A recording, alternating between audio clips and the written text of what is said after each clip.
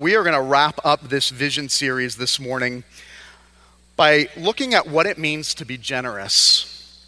And I want to make this case this morning as we look at this last passage that we'll look at in the vision series. I want to make this case that a gospel-centered church, remember that is the key to our vision, a church committed to gospel centrality, the gospel above all things, the gospel above any message. But I want to make this case that a gospel-centered church, true gospel-centered church, produces a culture of generosity, a culture of sacrificial giving. A gospel-centered church produces a culture of generosity, a church committed and a culture committed to giving sacrificially. And we're going to look at the story of the rich young ruler this morning from Mark chapter 10.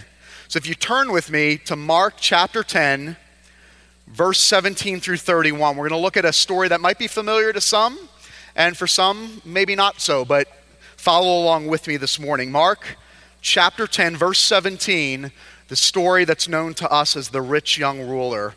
Let's hear the word of God. Starting with verse 17, it says, "And he was setting out on his journey, and a man ran up and knelt before him and asked him, 'Good teacher, what must I do to inherit eternal life?'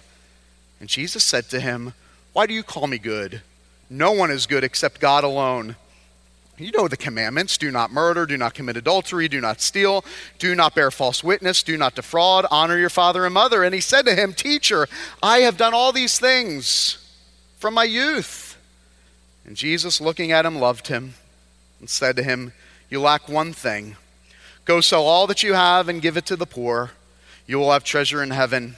Come and follow me.' Disheartened by the saying, he went away sorrowful, for he had great possessions. And Jesus looked around and said to his disciples, 'How difficult it will be for those who have wealth to enter the kingdom of God.' And the disciples were amazed at these words. Jesus said to them again, 'Children, how difficult it is for you to enter the kingdom of God. It's easier for a camel to go through the eye of a needle than for a rich person to enter the kingdom of God.' And they were exceedingly astonished and said to him, 'Then who can be saved?' Jesus looked at them and said, 'With man it is impossible, but not with God, for all things are possible with God.' And Peter began to say to him, 'See, we have left everything and followed you.'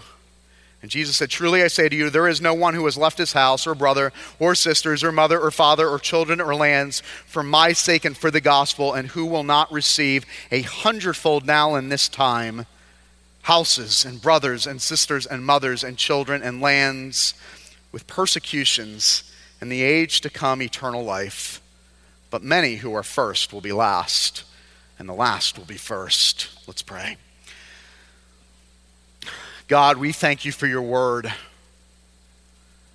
And Lord, for the few moments that we have together before we partake in the Lord's Supper, I pray that our hearts and our minds would be reoriented by your grace. That grace that is life-changing. That grace that changes every aspect of our lives. Lord, help us to understand that it's not an issue of money. It's not an issue of giving. It's an issue of sacrifice. Point us to the one this morning who sacrificed it all so that we might have life. And it's in Jesus' name I pray. Amen.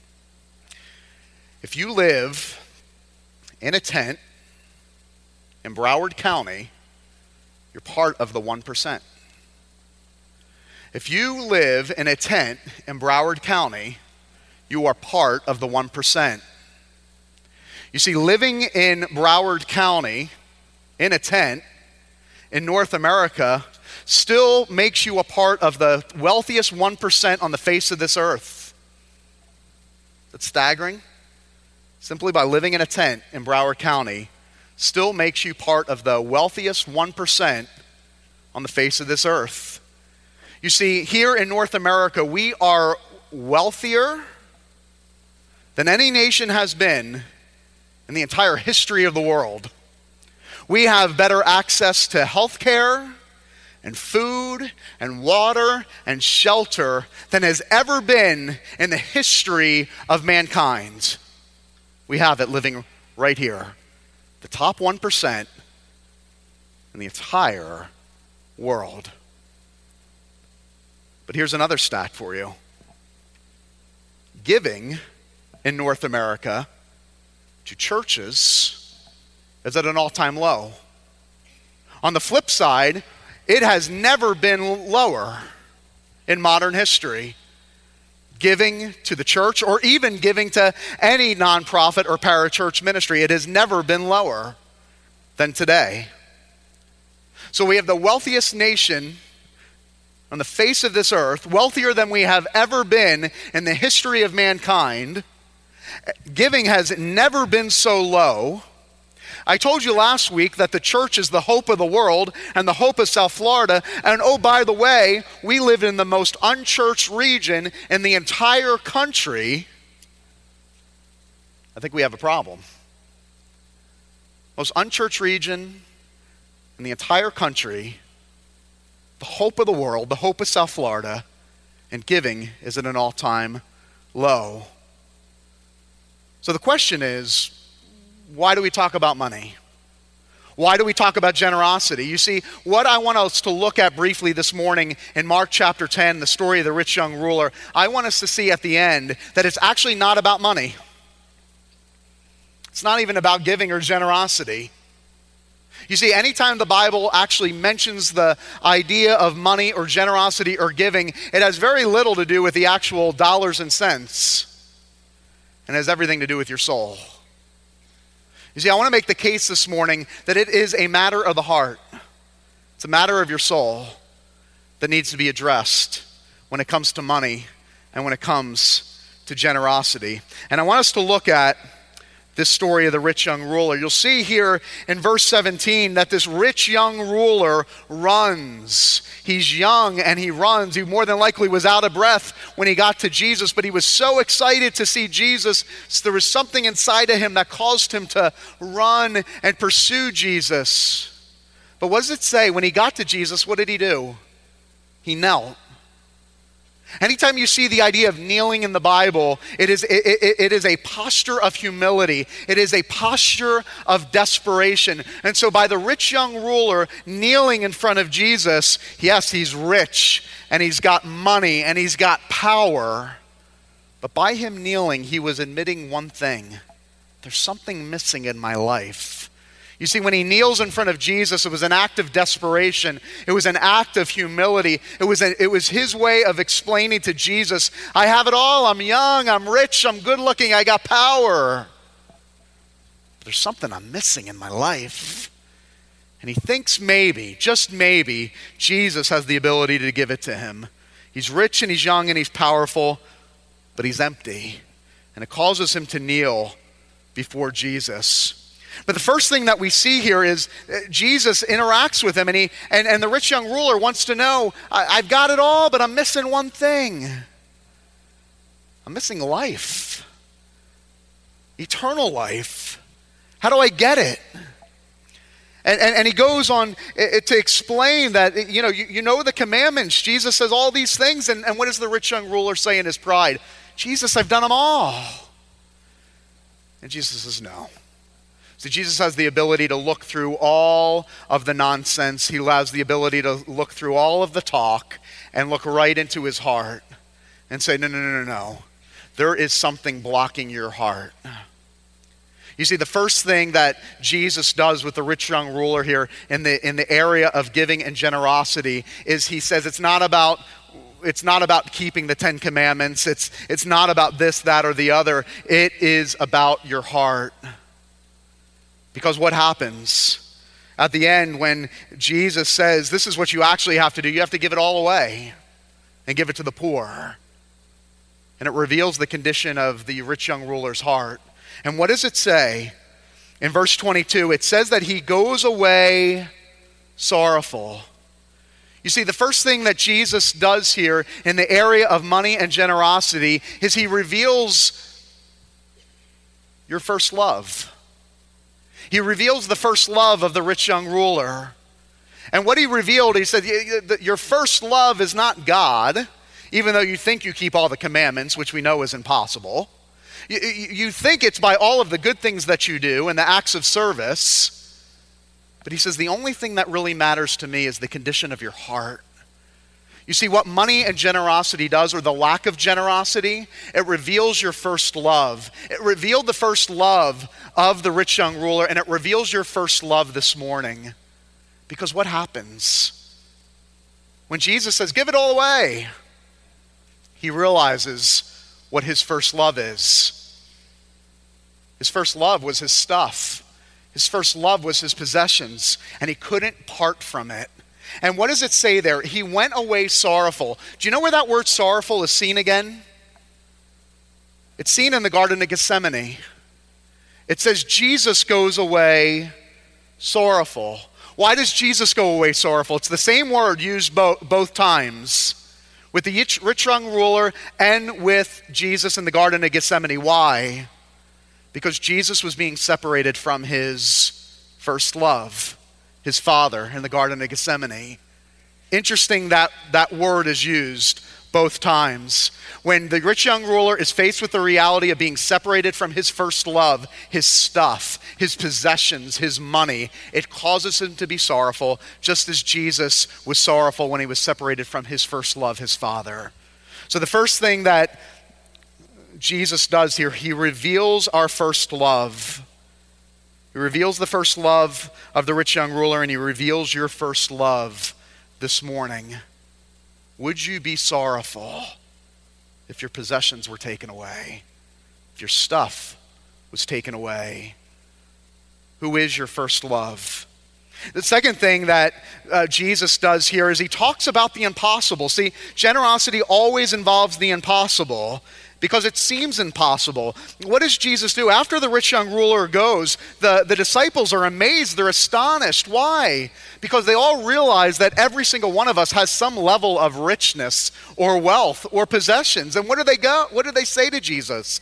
Then who can be saved? And then Jesus gives this incredible illustration. In verse 25, what does he say? He says, you've got this eye of the needle and you got a camel. And he says, a rich person, a wealthy person, entering the kingdom of heaven, entering the kingdom of God is like a camel trying to go through the eye of a needle. And so many people throughout church history have tried to explain this away. Well, Jesus really didn't mean an eye of a needle, and he meant really this, the gates. And obviously everybody realized that it's impossible for a camel to go through the eye of the needle. And they have tried to explain this away and make excuses for Jesus, and this is what he meant, and this is what he didn't mean. And I think, no, this is exactly what he meant. He wanted to blow their minds. He wanted to present to them the impossible, because generosity seems impossible. Why did generosity seem impossible? And why did Jesus use an impossible illustration of a camel trying to go through the eye of the needle? Let me ask you this question. What's the only thing you need to get into the kingdom of heaven? Need. The only thing you need to get into the kingdom of heaven is need. And what Jesus was trying to say is the more you have, the less you think you need Jesus. The more you have, the more you start to believe that I really have everything I need. And so what he was trying to say there, it's impossible. The more you have, the more you accumulate, because you think all of your needs are ultimately met in what you have and what you possess, therefore making generosity impossible. Because if money and what I own and what I possess is meeting my deepest needs, or at least we think's meeting our deepest needs, then why in the world would I give it away? Because I need it. I have to have it. I wouldn't be anything without it. It's my identity. It's who I am. It meets my deepest needs. You see, generosity, or the topic of generosity, not only reveals your first love, it involves the impossible. It's the impossible of recognizing that you actually need something more than anything this world could provide. Because there's people at all ends of the spectrum here this morning. There's people that have a lot, and there's people that have a little. But every single person wrestles with this. If I lose a lot, I'll lose everything I need. If I get a lot, I'll have everything I finally need. And so Jesus says it's impossible. If you think your needs are ultimately met by what this world can provide, you'll never understand generosity. You'll never understand giving. You'll never understand what it means to give it all away. Because you need to first realize that Jesus meets you at your deepest need. So generosity, or the lack thereof, reveals your first love. It requires the impossible. And lastly, it requires a greater rich young ruler. You see, the story of the rich young ruler actually is not about one rich young ruler. It's about two rich young rulers. So I only read about one. Who's the other rich young ruler? Jesus. Was Jesus rich? Absolutely. Was he young? Was he a ruler? He left heaven. He left the riches of heaven and became poor. 2 Corinthians, I think we have it for you. 2 Corinthians chapter 8, verse 9 reads what? 2 Corinthians chapter 8, verse 9. For you know the grace of our Lord Jesus Christ, that though he was rich, yet for your sake he became poor, so that you, by his poverty, might become rich. Jesus, though he was rich, became poor, so that you might become rich and inherit eternal life. You see, it requires a greater rich young ruler, and his name is Jesus Christ, who left the riches of heaven and became poor so that you might have life.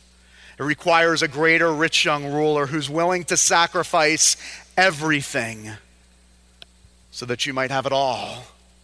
You see, the reason you need the greater rich young ruler, which is Jesus Christ, is because you will never understand generosity. You will never understand sacrificial giving. You will never understand what it means to give it all away until you stare in the face of the one that literally gave it all away so that you could live.